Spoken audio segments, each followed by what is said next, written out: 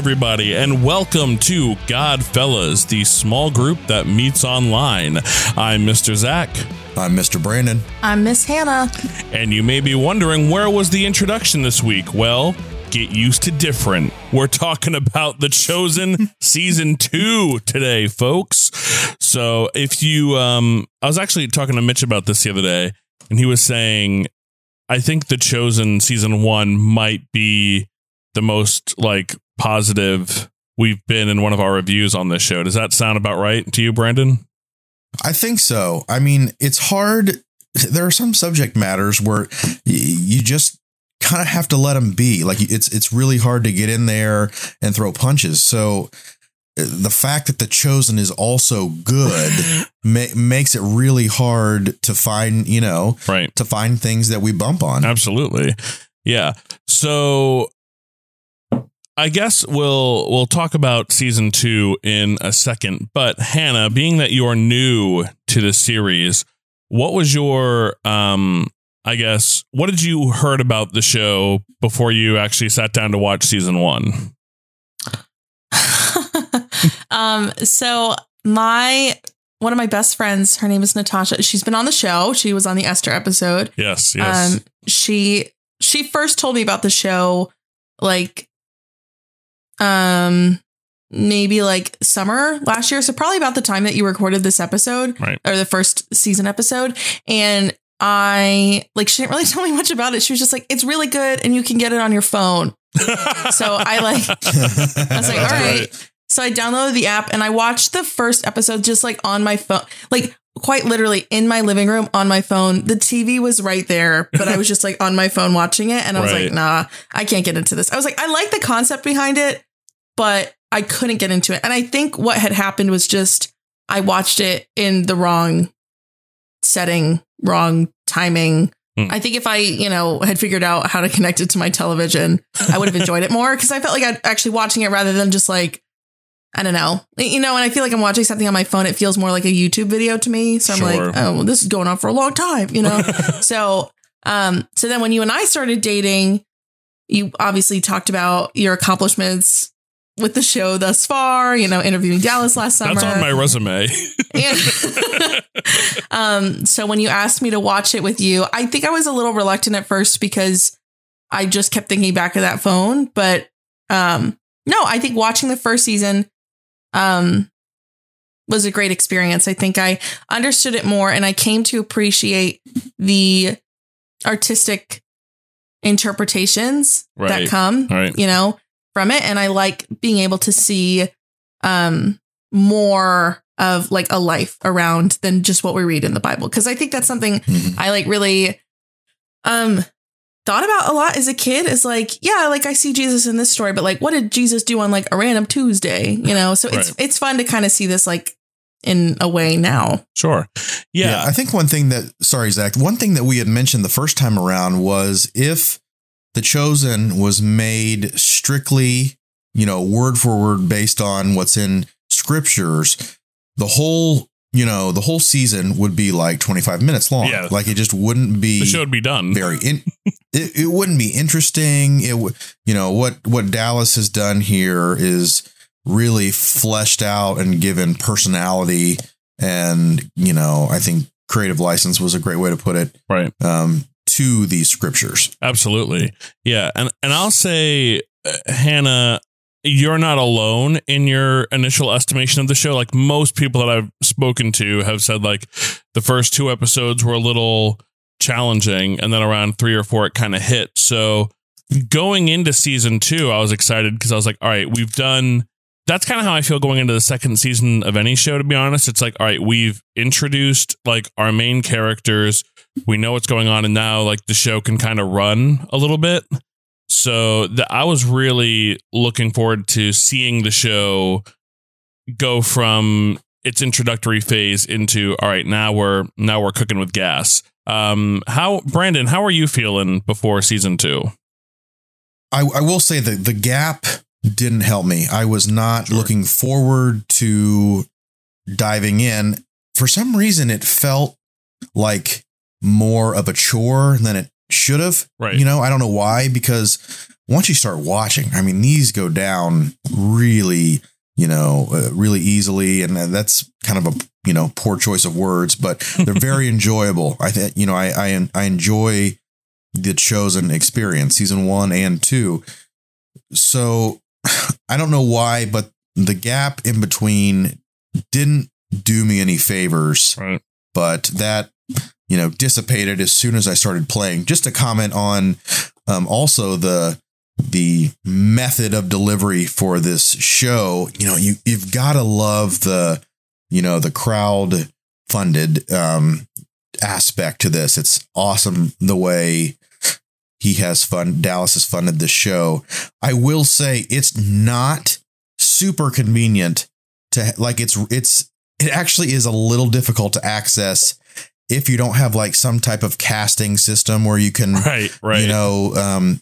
broadcast to your TVs. So like, I will agree with Hannah on that. And it's not super convenient. Not all of my, I have a couple places that I like to watch television in my house, and, only one of them I can really broadcast and this is such a first world problem. I feel like a heel complaining about this, but I will say it's just, it's just a little something, it's not as easily accessible as other things. Right. But that's a small problem.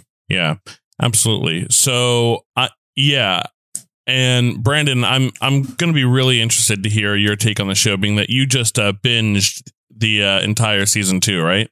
Yes, correct. And Hannah and I watched them live as they were coming out each week. So I had to wait in between each week to see what was going to happen next, which I was not expecting from this show to have, cliffhangers and things like that. So, I mean, they did a good job of making me want to come back. And of course, I'm probably one of the biggest fans of this show. So, it was working on me.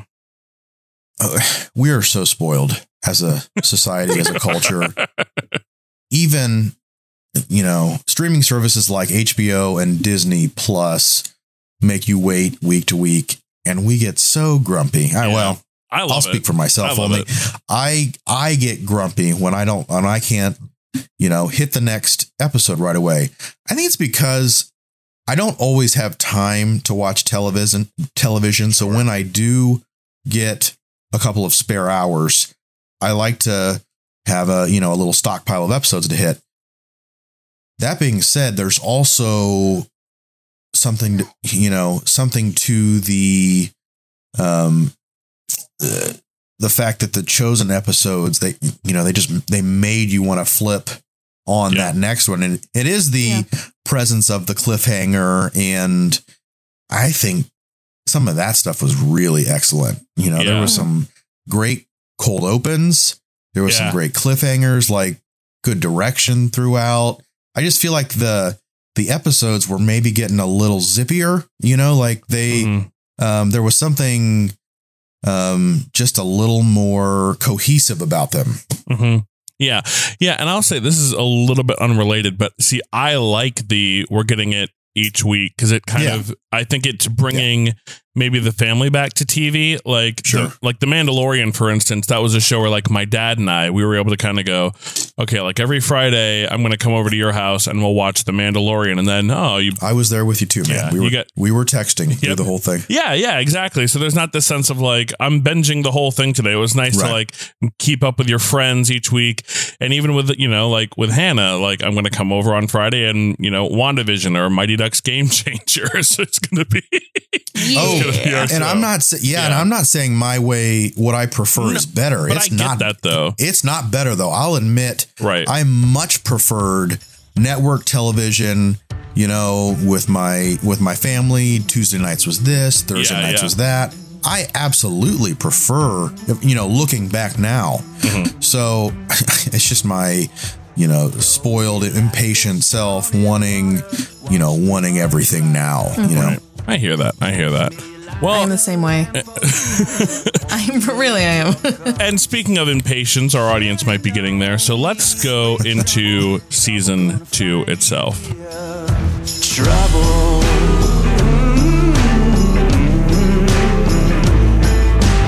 Trouble.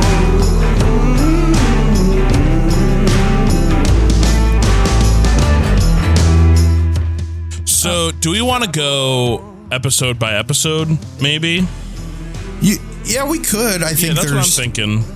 I think there's some episodes stand out more than others to me. Absolutely. So I may not have as much to add on everything, but yeah, you do what you want. I think that might be the best way to go about it. So let's go into season 2, episode 1, Thunder, which is about basically Jesus hanging out in Samaria and James and John earning. It's funny when you talk about these episodes, like so much happens, or like an hour long, and when you break them down, it's like this one event in Jesus's life. You know what I mean? Which I really like. But this one, essentially, I thought it was a great way to get us back into the season.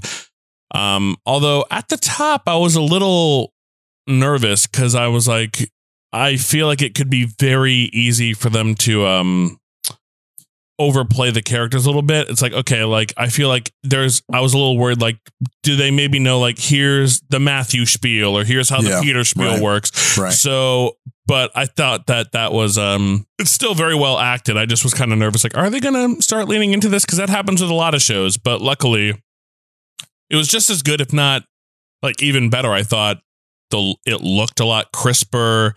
The direction was a lot better. Like, it just all around with the first episode, I felt like the show had gotten better.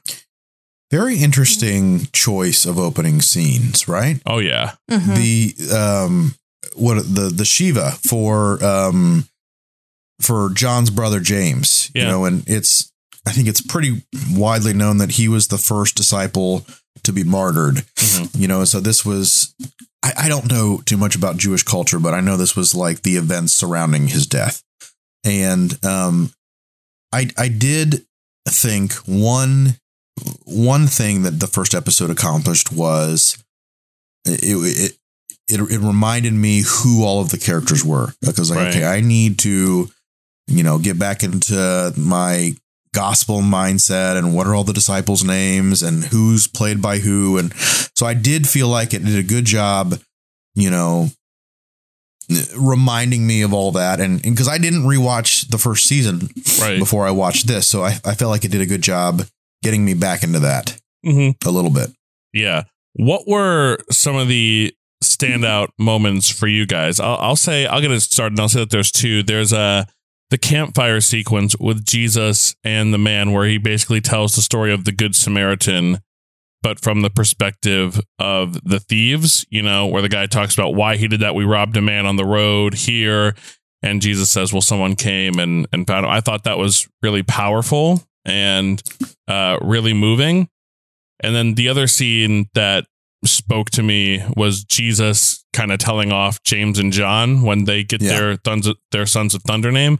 I thought those were just really, really great moments. I thought it was interesting, the power structure that was forming. Interesting. Yeah. So like, and don't get me wrong, the scene with the man who had been mugged done the mugging. Yeah. Well, yeah, done the mugging, and then he got thrown off a horse. So he was now lame, right? Correct. Paralyzed. Paralyzed. So that was a powerful scene. I thought there were better scenes in the season. Yes. Like it felt like they were going for that heart tug with that scene. I thought they did a better job later on. Yeah. But one of the things that interested me was kind of how the pecking order that was forming, and like where everyone kind of saw themselves. And, you know, John clearly thinks he's a pretty big deal. And so does Peter. And then you got, you know, their sidekicks, you got James, you got Andrew. So I feel like there's like the camps are forming a little bit. I don't know. It's just very interesting to me to see like the inner workings of that. Yeah, well, I think so often we do overlook what it must have been like to have 12 guys traveling around, you know, and like traveling around together. Cause I even think about like our podcast, for instance, there's 3 of us. And sometimes that's, you know, that can get pretty hectic in the meeting rooms. So, you know, how did we make it this far? You know, it's an interesting way to look at it for sure. Yeah. Another moment I loved. I feel like another thing that I was worried about is how are they going to expand on Jesus as a character, right? Because he's Jesus. He's the same yesterday, today, and forever. So I was like, how are they going to, and I don't mean to be flippant or sacrilegious, how are they going to keep us interested in this character if he like is always perfect and he's always perfect. He always does the right thing. He always does what he's supposed to. Like he's literally God. How are they going to keep us on his side? And I think like a lot of that is Rumi's performance, but I felt like they found little moments of comedy. Like I love the moment where they show up at the house and the guy says, someone's got to stay in this room. That's where my dead grandmother haunts that room. He goes, ooh, I'll take that one. Yes. Oh yeah. I think that to go along with what you're, he's God. He's also 100% man. And I think what they do a great job of is reminding us that Jesus is a man. He has, no, he does not have flaws, but he has a personality. He has he gets sad, he mourns, he feels things deeply. He has emotions. Like, I think that's one thing that we saw, and kind of getting ahead of ourselves a little bit, but like with John the Baptist later on, and he feels things very deeply, and I think the human side of Jesus is very fascinating, and I think they did a great job. Dallas did a great job, and his team did a great job of bringing that to life. Absolutely, yeah. And then moving on to episode 2, I saw you is that's such a good moment. But I'm not gonna lie, I got a little nervous with this one because I felt like the first one really hit the ground running and was off to the races, and then I felt like episode 2 kind of pumped the brakes, which in retrospect was necessary because you're introducing Philip, who ended up being a bigger character than I thought. But we also meet Nathaniel and a bunch of it's interesting again, because that's one where I thought nothing really happened in that episode. And then when I think back, I'm like, no, we got 2 more disciples. We had the thing, Matthew and Peter's opposition is explored a little bit more. But I felt like that one pacing wise was a little bit slower. So while I enjoyed the episode, I was like a little nervous. Slower, yes. Sleepy, no. I didn't think it was sleepy though. And I would agree with that.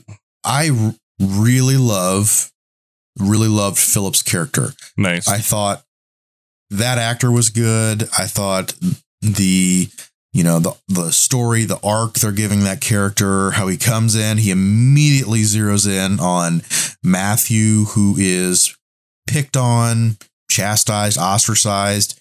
He immediately zeroes in on him, takes him under his wing. And it's so crazy how he's able to break into a group with authority because traveling with John the Baptist, and this is something I didn't know, traveling with John the Baptist is a very similar experience to what the disciples are doing with Jesus. Sure. So he knows he knows all about this structure, this, culture. And so he zeroes in on Matthew and he makes him feel important.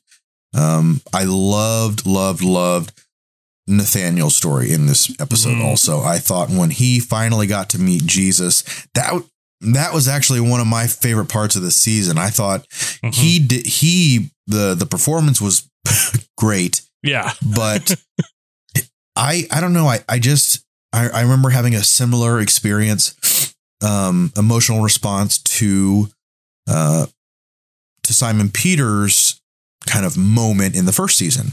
I thought Nathaniel's meeting with Jesus was very similar to Simon's. So I really enjoyed those 2 parts of this episode. Yeah, so I've read the Gospel of John a bunch of times. I love it. And I knew the story of Nathaniel when Jesus says to him in the scriptures, I saw you sitting under the tree. So I was watching with Hannah And when Nathaniel's under the tree, just like weeping and covering himself in ash, and he says, "Do you even see me?" I just like grabbed her and I was like, this is going to pay off and it's going to be awesome. Yeah. So that was fun. Mm-hmm. For sure.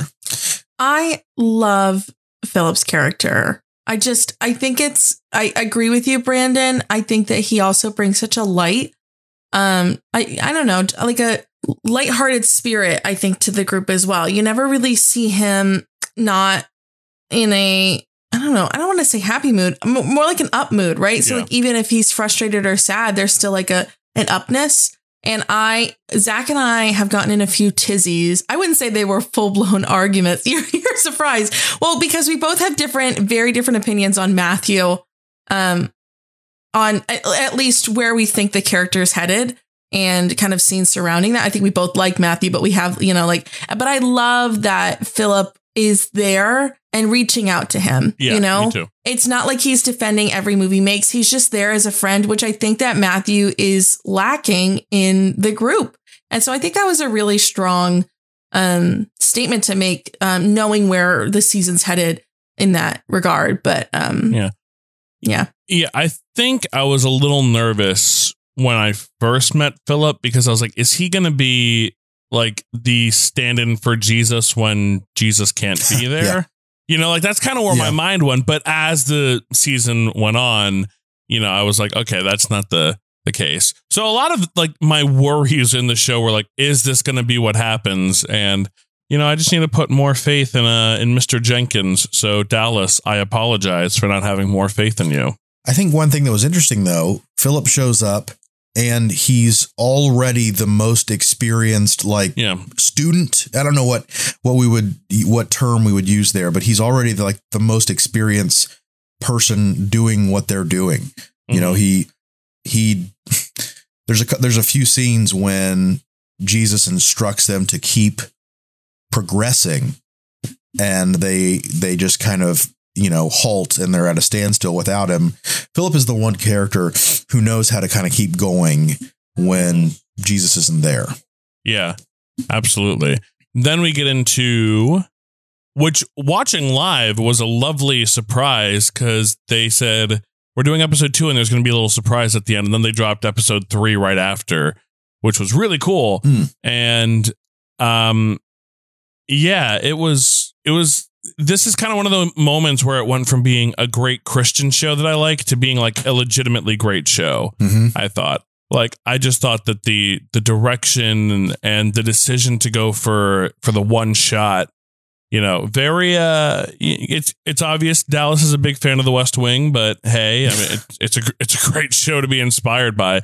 But this is the episode where I was really kind of like, all right, we're back into it. We're back at it. And again, this one was literally just people talking the whole time, but the writing was so good and the direction was so good. And the performances, especially, I thought were really, really fantastic. Specifically, Mary and her monologue about he needed me. That, oh my gosh, I was a puddle. Well, just the concept of being a mother with a child that does not need anything from you anymore. Even as an adult now, I need my mom for things, there is, I can't think of anything right now, but it's just like, it's just the thought of giving birth to the most perfect, powerful, human to ever live. I think that's humbling. And she comes and she supports her son, but she's just a spectator. She's along for the ride. The scene at the end of episode 3 might have been my favorite scene in the whole season. Where Jesus just walks by and goes, "Good night." Well, and the lead up, gosh, yes. Yeah, but the lead up to it, I was really enjoying the fireside chat. I thought it was very human moments for the disciples. And I was like, oh, we're all getting along here. And some of the, even some of the brotherly bickering that they do feels a little too real to me over the course of the season. Like, it's like, oh, this is a little, they're actually kind of mad here. And they're always selling it's like, we're just brothers, bickering.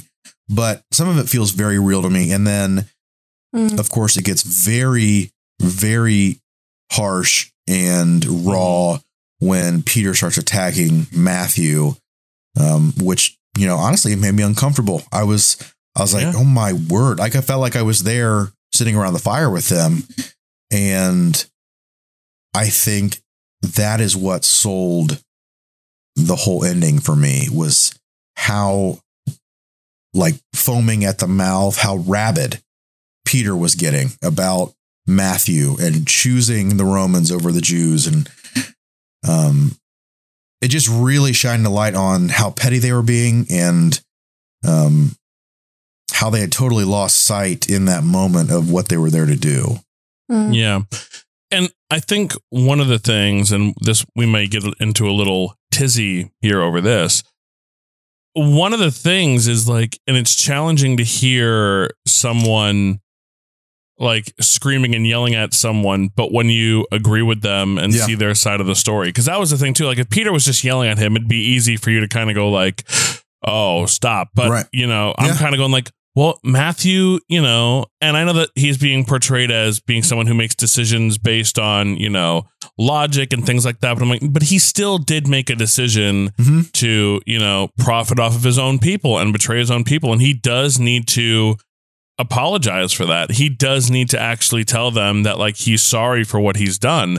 And like, you're on board with Peter until he says, I will never forgive you. But the whole time I was like, Peter, I don't like the way you're talking to Matthew, but the writing there is great. And I give credit to the way they wrote Andrew, who says exactly what you're saying now.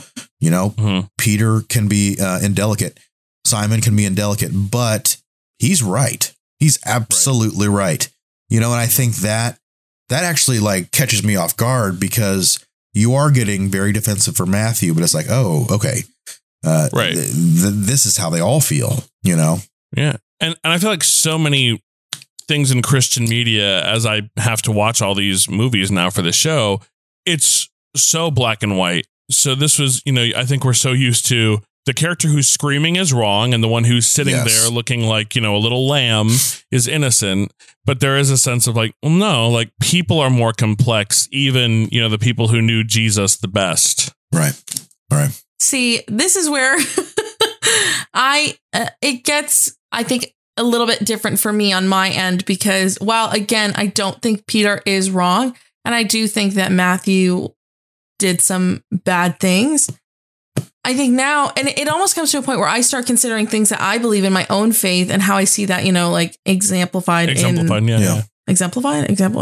word. Yeah, a word. In the show, is that for me, I almost feel like it's leading to a point where but Peter has to let it go. Like, Peter is now living amongst Matthew, and this idea of fighting over it constantly is not going to work out. So however he has to, or I should say more, come to terms with what is currently happening. If Matthew hasn't apologized yet, how is he going to live among him? Right.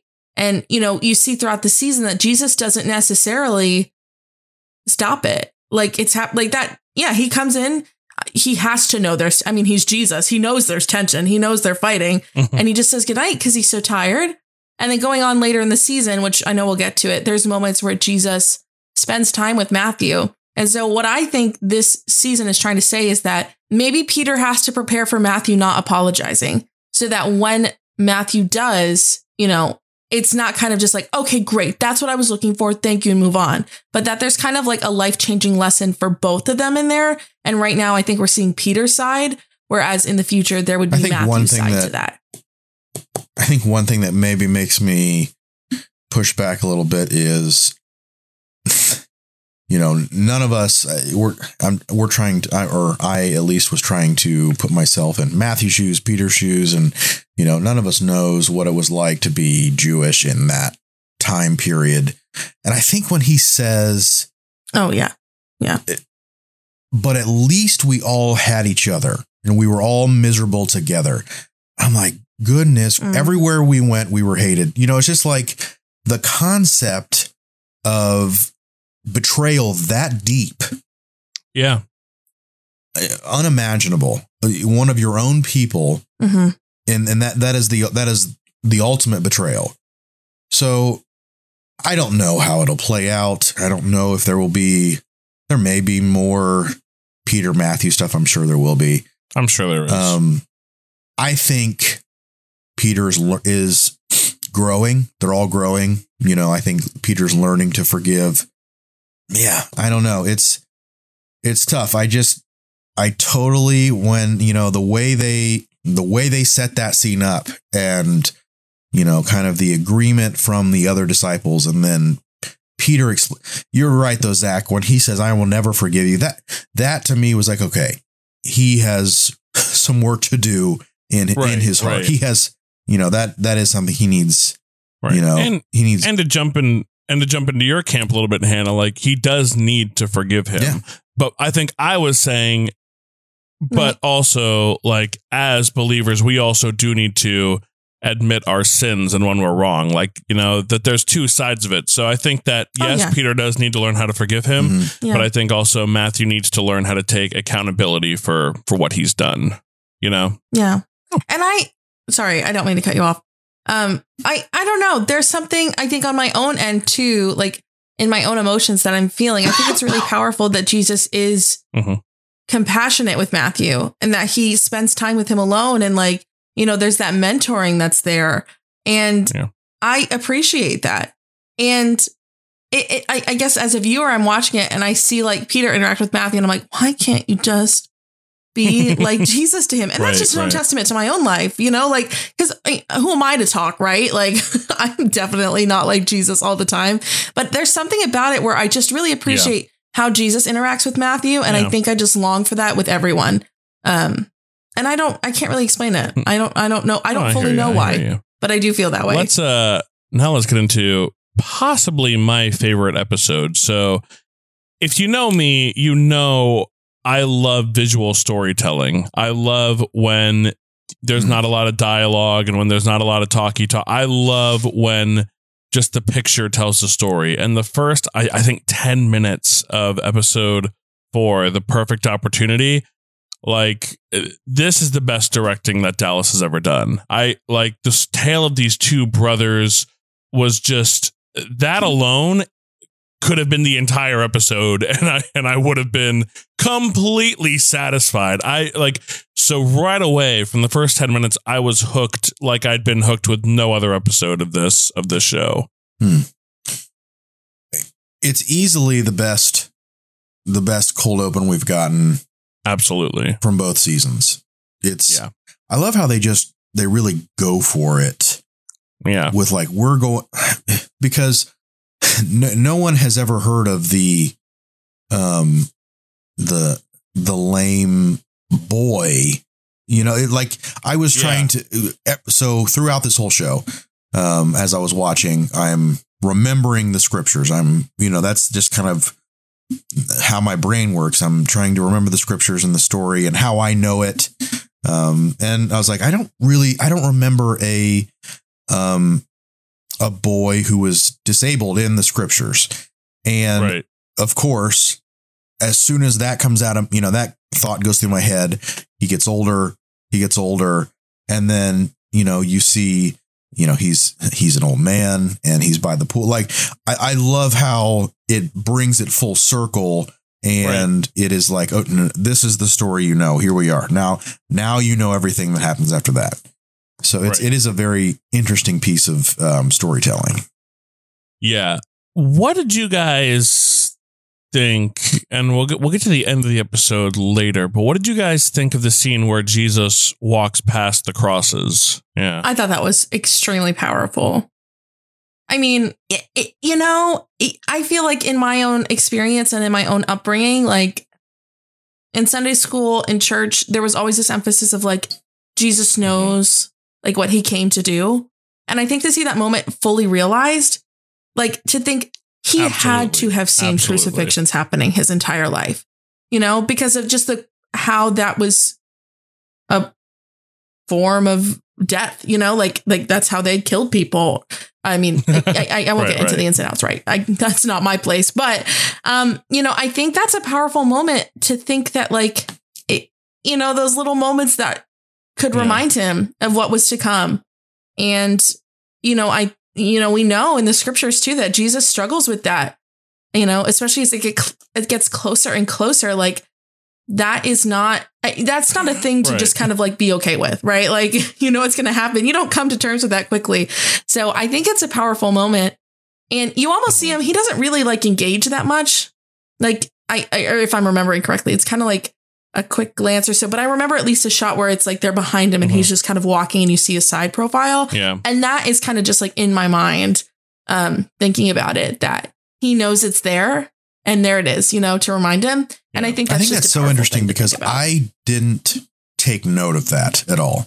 And I think it's because Jesus, his interaction with the crosses was almost non-existent. Interesting. Just the thought, how much did Jesus know? How much was he prepared? Because we know that, he's in the garden and he's weeping blood. This is weighing heavily on him. So we know it's something that he will struggle with. How much does Jesus know? How much time has he spent thinking about it? It's definitely thought provoking to think about that scene that way. Yeah.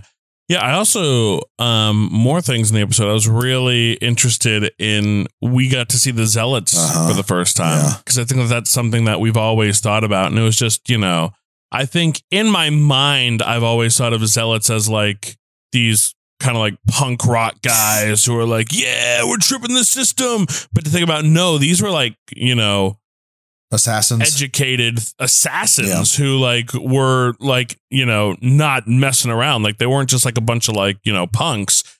They were feared and were they were up to no good. And to see, Jesus essentially, his miracle, caused this guy, the other Simon, to step away from his life aspiration. And again, you see that in the first 10 minutes, that his goal is to, reclaim Jerusalem and to kill the Romans. And you just see that this one miracle of having his brother healed, that stops him in his tracks and changes everything. And that oh, this is a good show. This is a good show. and Brandon, I loved it. You texted me sometimes you got to stir the water up with someone walking away from an explosion. So when you said at the beginning of our recording here, get used to different. That line is it's the season 2 version of Get Used to Different. I thought was sometimes you got to stir the water, and it was a very they teed the ball up and he cracked a home run. And honestly, that stuff always works on me. I'm yes, give it to me. They played that riff from Trouble, and I was just it's just come on. Yeah, I get what they're doing here, and I'm okay with it. I'm all right with it. Yeah. Me too. Then again, the series blew my mind again, because episode 5 was pretty dark. It was very scary. And this is I will say there was one time in the first season when I was okay, I probably wouldn't show my daughter this part, but that's one thing that I remember commenting on last time was most of this I would let my daughter watch. She's 5. Yeah. So I think this is maybe the one part, maybe there was a little more in this season that maybe I wouldn't let my 5-year-old watch, but for the most part, it's pretty family friendly. But yeah, we're dealing with a man who's possessed. It's just it gets a little dicey, and this is stuff that's very scriptural, but it's very hard to watch. Yeah, well, not even that. We get into some stuff with Mary where at the beginning she sees a Roman and is triggered, and is kind of rattled for the rest of the day. And I thought all that stuff with John the Baptist too was really good. For me, I think sorry, not to cut you off. is the man possessed? Is he in the episode before? I don't think so. Because I remember her being also triggered by the man who had the demons, right? Was it mainly the Roman? Well, I think it was the Roman first. Okay. And there was kind of that threw her off. Okay. But then she had that moment where she was like super strong and powerful and was able to stand up to the demon. Okay. And I thought that was really powerful. But one of the most powerful moments is every time I've seen one of these movies, and I've seen all of them pretty much, where Jesus casts out a demon, Jesus gets big. He makes his voice deeper and louder, and it's this big thing. The whole thing stops, and just seeing Jesus run to heal this man, it was. I had to rewind. I had to rewatch it. I rewatched it 3 or 4 times. It was really great. Mm-hmm. It was, and I love how they didn't make a meal of it.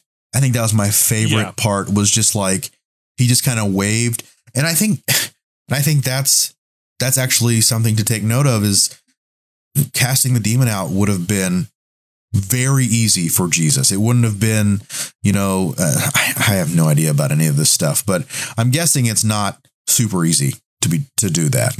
Exorcism is not an easy task, but for Jesus, it would have been. And just the wave of the hand. And I did love that specifically. Yeah. Yeah. I also really liked when Simon, the zealot, said to Jesus, he's like, all right, here's everything that I can do. I'm a killer. I'm an assassin. I can get all the zealots. And Jesus just throws his knife in the water. Yep. I thought that was really cool. Mm-hmm. Let's I guess talk about 5 and 6 at the same time, because I feel like they're pretty similar. And I really, really do like it that they introduced the idea of Jesus' followers aren't perfect. Even, Mary probably had her struggles and her, her issues and backsliding. What I'm confused about, though, is I guess this is kind of the only thing I'm not sold on with season 2 is I'm a little confused about, what made her do what she ended up doing. That's what I was talking about. Was it the Romans? I thought it was the sight of the demon possessed man. Right.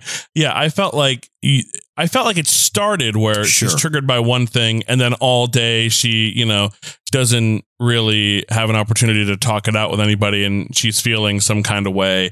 And then that happens, and there's just kind of so much that she kind of cracks under the pressure. Right. But again, I still just, I don't want to say I felt like it was messy, but I was a little, I guess, confused how they got from A to B. The order of events. I agree with that. And I don't want to poop on it too much, but it also felt like they were creating a scenario for Matthew and Peter to work together. Yes, absolutely. And that would be, that would be pretty harsh to Mary and her story and her arc. I don't want to say that completely. Ooh, maybe this is the item that gets Dallas on the recording to set the story straight. But yeah, just a little bit they needed a story for Peter and Matthew. They need to keep that, which is compelling. Don't get me wrong. Matthew and Peter is it's some really good stuff. But yeah, I agree. Maybe a little messy is the best way to put it. I have a lot of issues. Okay, I shouldn't say a lot. It's not a lot. It's not bad. I don't want to say that the episode or how the story is done is bad. However, I was expecting more from it, and I was disappointed that I didn't get what I was expecting. Is that high expectations on my part? Perhaps. Perhaps that's it. But I think, if I may go into a bit of a dive for a moment, I think how I view it is that seeing the Roman brought back into Mary's mind the life that she once lived before being with Jesus. It started to bring everything back. And I think seeing the demon possessed man also kind of brought back where she was. And I think that seeing him healed by Jesus, right? Seeing Jesus come and cast out the demons, I think what it does is it puts Mary in that mind space of almost like a longing back to where it was. You know, when you lose the suffering that you had, it's almost kind of hard to realize where you are now. And I think that maybe Mary is it's hard for her to grasp what she is currently experiencing, like where she is now, safe. And, you know, just to comment on that real quick. I also feel like it's please. a reminder of how close she is to falling back into that. Like one false move, one stray step, and she could easily find herself, and she did, right smack dab in the middle of her old life. Yeah. And I think the moment I appreciated in when she returns. I think so. That was also a little hard to track. I found it powerful when she was back in the bar playing the gambling game of sorts with the people. And there's a moment that seems to me, and this is how I took it, as someone stood up and was threatening her to be violent in some way, you know, or referencing violence that had occurred previously. And she starts to get really anxious, panicking, and it kind of hones in on her. And she starts, it goes back to a moment with her father talking about fear and how not to be afraid and remembering, you know, like, yeah. I thought that was beautiful. But when she returns to camp, this is where I personally have the issue with it, because I feel like it was all completely centered around her seeing the demon possessed man and then her backsliding from that, rather than the mental aftermath of what trauma can do to a person. Now, I'm not going to say that they're not going to get into that. And I hope that we see more of that in the future. I really do. I would just like to say, as a survivor of sexual violence, knowing what that moment's like when Mary sees the Roman guard, gets triggered, and knowing like the thought process that goes through someone's head after that, I wish that was referenced by Jesus at the end of it. Because while my church has been so loving and affirming to me after that, I know that there's so many Christians out there that don't believe that this is a real issue or blame the victims for what they go through. And all I wanted was to hear Jesus kind of reference that, you know, and affirm that experience for her, that it's okay. And that he's glad that she's back. He forgives her, you know, all that. But that it's, you know, it's okay that this moment happened. Or that, you know, when everyone's saying like, oh, I don't know, Mary's just a little bit off today, that it dove deeper into that maybe she told someone or someone found out, oh, I think that, you know, this is what happened. I don't know how that would have been done. Obviously, I'm not in the writing room, but I think for me, I was disappointed that I didn't see that, because like, that's what I want from like Christian media, right? Is to be affirmed in my experiences that Jesus does. I know that in my own personal life that Jesus does care. And I think I just want to see that reflected. So yeah, I think it is a little messy. I don't think it fully tracks. I think there's a lot of confusion for what her motivations were, what went behind it. And they found her really quickly. She kind of had a really quick moment with Jesus. It was still powerful, but I was expecting more. Through our joys and in our griefs, you have led us to. You know, I think that there are more seasons planned, and I think we know that we're going to see more Romans and things like that. So I think that this is that what you're talking about, Hannah. I think there's a very good possibility that we may see that explored more. But at the same time, I do understand your frustration in that it wasn't brought up in that episode. And I would echo that too. I was a little, I was confused as to why they didn't talk about that. And my hope is that, like that it was just kind of brought up, it's because they're going to give it its day. You know, I hope that that's what it is. Here's what I think. I think they needed to show that it was possible even for the disciples or the followers to backslide. And I feel like it's unfortunate, like Mary is the obvious choice here. And it's unfortunate. I think the real problem is it's unfortunate that they used her because there was real issues there. There was real, there was a whole life, a whole thing, it's unfortunate that they used her because of how much time her situation needed to be, like how much they should have devoted to that. So had they used someone else, right, I feel like they could have accomplished what they wanted to accomplish without making it feel like a drive-by. Just to wrap up my point, I do want to say a quick thank you to Dallas if you hear this. Because Zach sent this video to me. I guess there was a lot of backlash from those episodes from people not appreciating that Mary would backslide. And Dallas posted a video that was extremely powerful about, what trauma can do to a person and that backsliding is okay. And I loved that. I appreciated that. I thought that was wonderful. And again, I still think the episodes were good and powerful. I think I just left wanting a little bit more, but I did find. And I think that because he said all that in the video is why we might see that explored more in the future, and that's what I'm hoping for also. Okay, I do want to give him the benefit of the doubt, but also your reaction is completely, valid and appropriate. I'm walking in the wonder. There's a wonder in the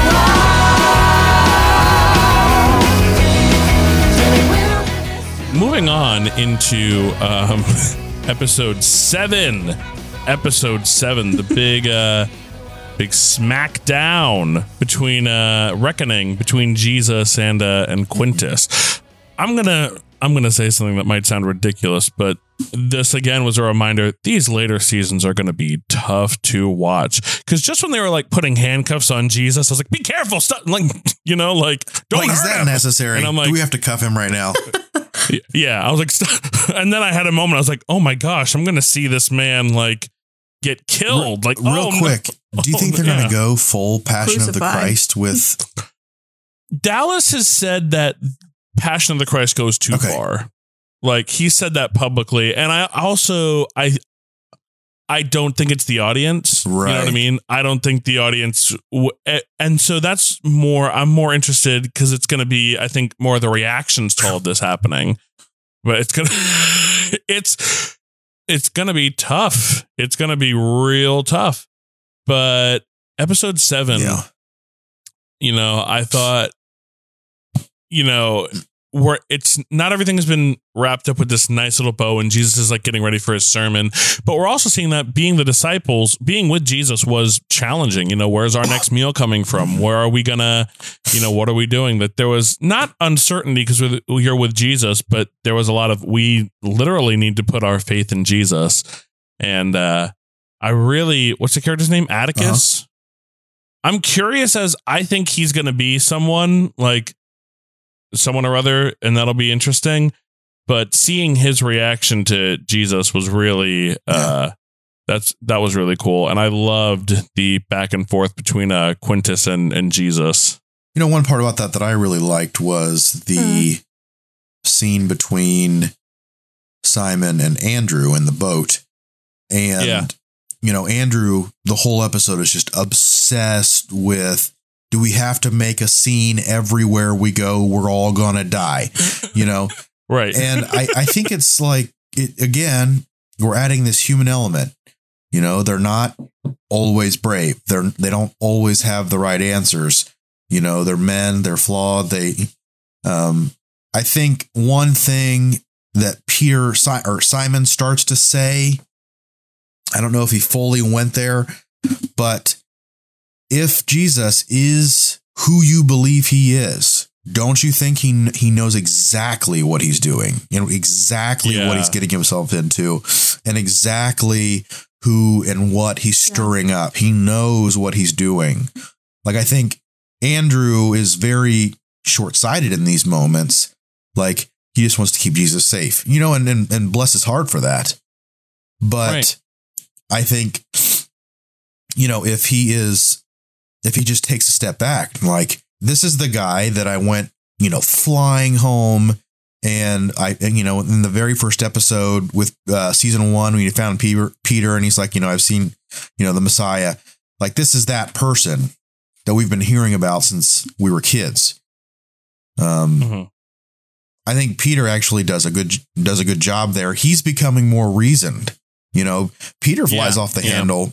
He does the most of that leading up to, some of these later episodes.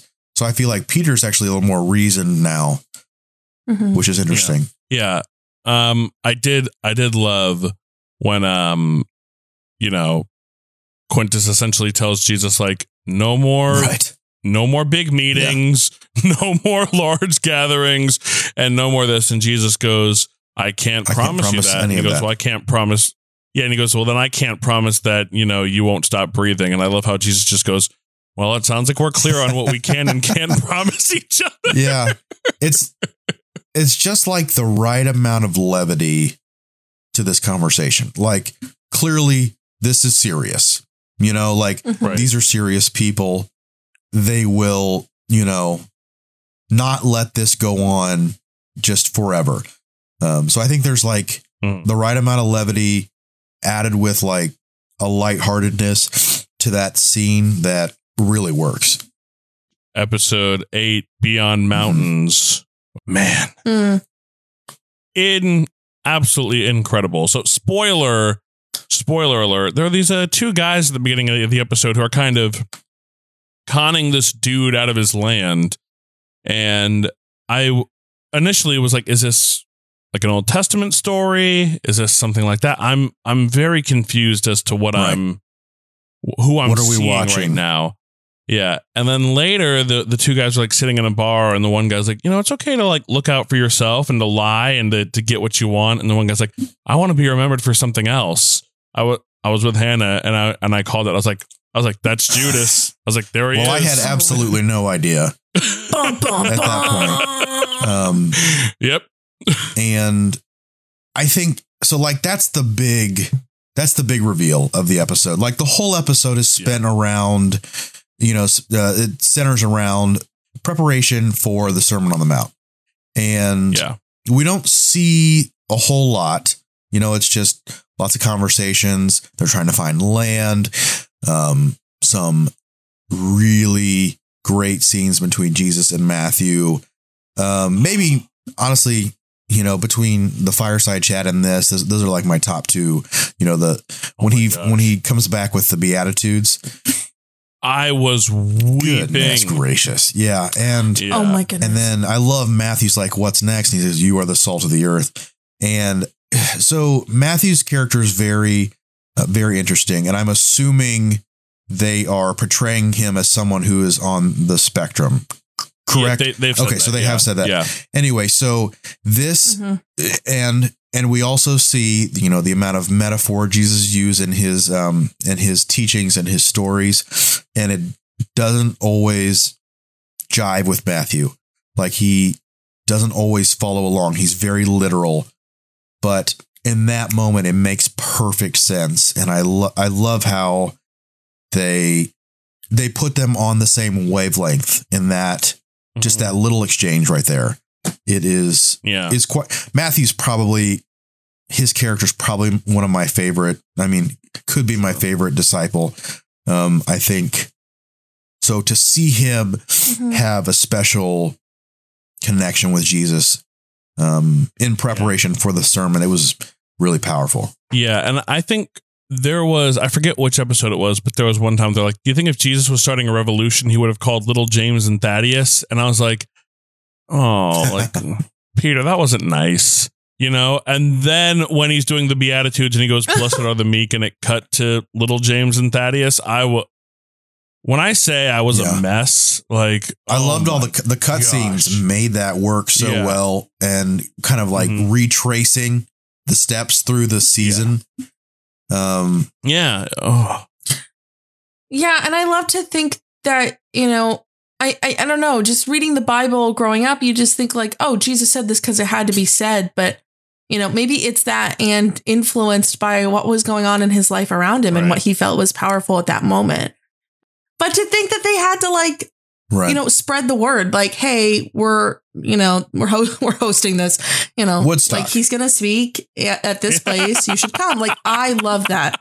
Yeah. Yep. Yeah. Then we get there and that blue-eyed, that handsome blue-eyed man gets brought backstage and what's her name? And then my Judas. brain exploded because I didn't pick up on who this could be. I don't know why, but I didn't give it much thought. Well, I mean, you texted me like, he's supposed to like breathe fire and have Exactly. horns. Like every version, like he's like, there's other movies we've watched. He's the only one who like doesn't have facial hair, or he's like shorter than the rest, or he's like in the corner like. So when you see like a handsome looking guy, like a kid who like really like wants to, a kid. Yeah, who really wants to hear what Jesus has to say, who's being very nice and who's being very sweet with everyone. And he says, I'm Judas. You go, I need to reevaluate everything I've been thinking. Even like Last Temptation, he's got this fiery red hair. Like he's very, and he's angry. Very pushy. He's got a loud personality. Really rocked my world a little bit. Exactly like we've been told our whole lives, Judas is, it's even like colloquial to call someone a Judas, like it's a slang term. So, yes, we've been taught that he was, the worst of the worst.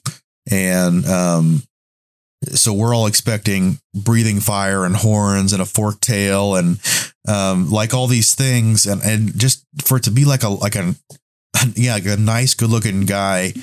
It caught me off guard. Yeah.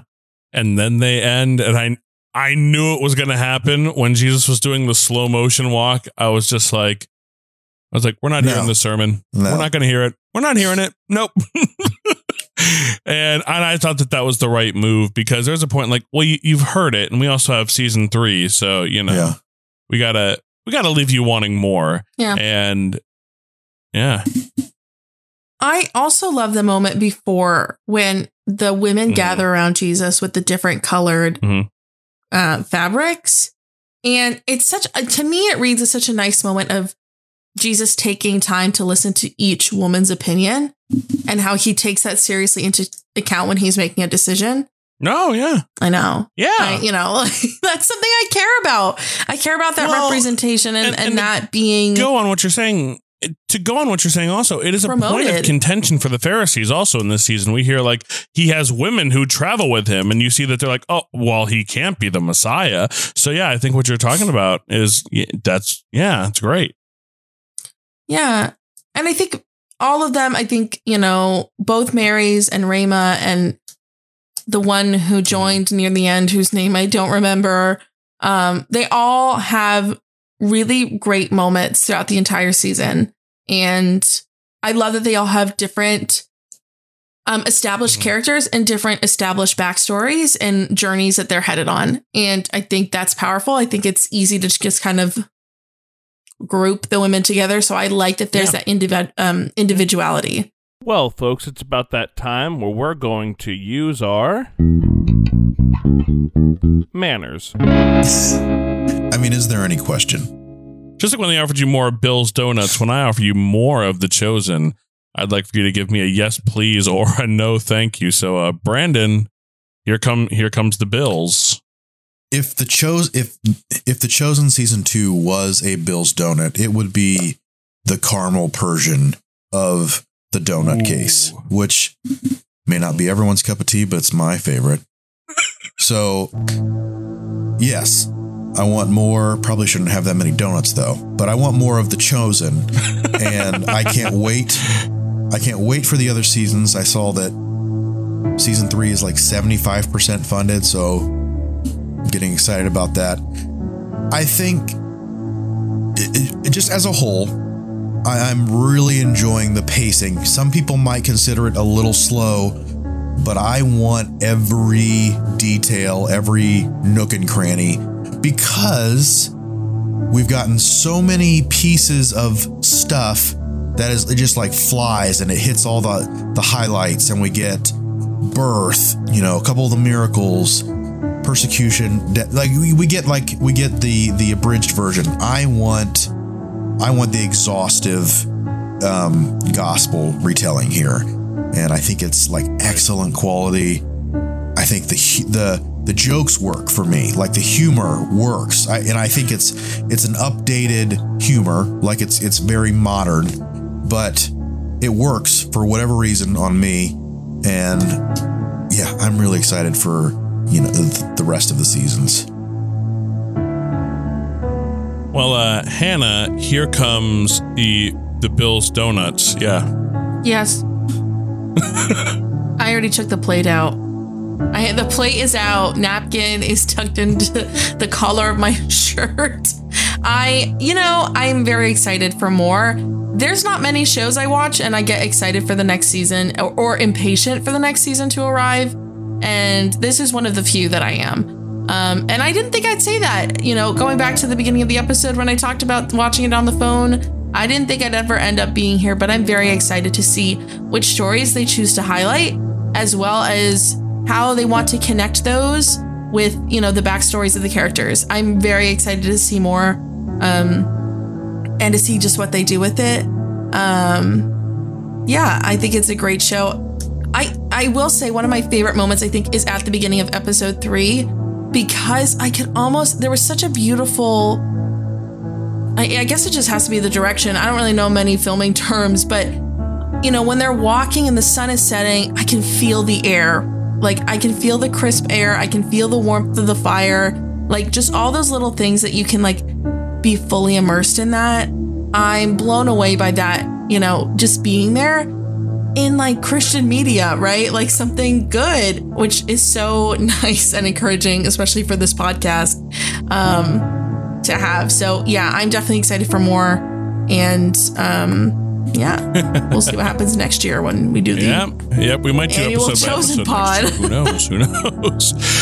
But I think for me, not only am I saying yes, please, but if we run out of donuts, I will personally drive to the store to get more. Even though, we maybe brought up a few issue areas that we have, again, this went from being a great, faith-based show to now, in my mind, just being a great show. This is a great show with excellent writing, excellent attention to detail, excellent performances across the board. The Chosen has forever changed the game for Christian media. There was such a long time where people would ask me, why aren't Christian movies as good? And Christian movies would say we don't have the budget, we don't have this, we don't have that. And I think Dallas showed if you care about your project, if you really care about the story you're telling, you're going to do whatever it takes to make it the best you can. And that's what I see with The Chosen. I see a guy who is working so hard to make this a legitimately great show, who's putting in, his blood, sweat, and tears into this. And I think it's a great challenge for other Christian filmmakers out there. It's not enough anymore to just say we're just a little scrappy Christian movie out here, or oh, we don't have that big Hollywood budget, it can't be good. No, this show is here to say it can be good. And if you're making things, for the Lord and for, to build up the body of Christ, no, you need to put in the time and the effort and the energy into making a quality product. And The Chosen is so much more than just a quality product. I cannot wait for season 3. I'm so excited to see what's going to happen with these characters, especially Judas. I am thrilled. I can't wait. And it's my favorite show, and it got even better. So yes, please, on The Chosen.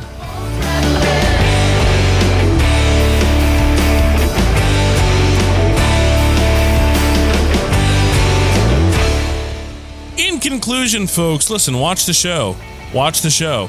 Just do it. Just do it. Don't think about it. Just do it. Get your friends together and and watch the show. And again, if it's been a while since season 1 and you want to rewatch and get back into it, do it.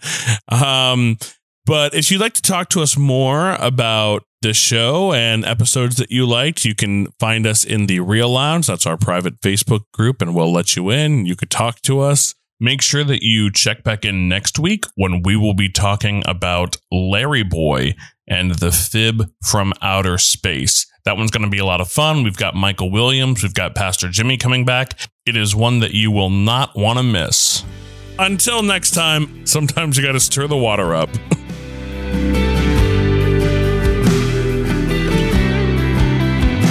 Well, the adventure is over. We're all heading home. But I hope that you know, friends, you're never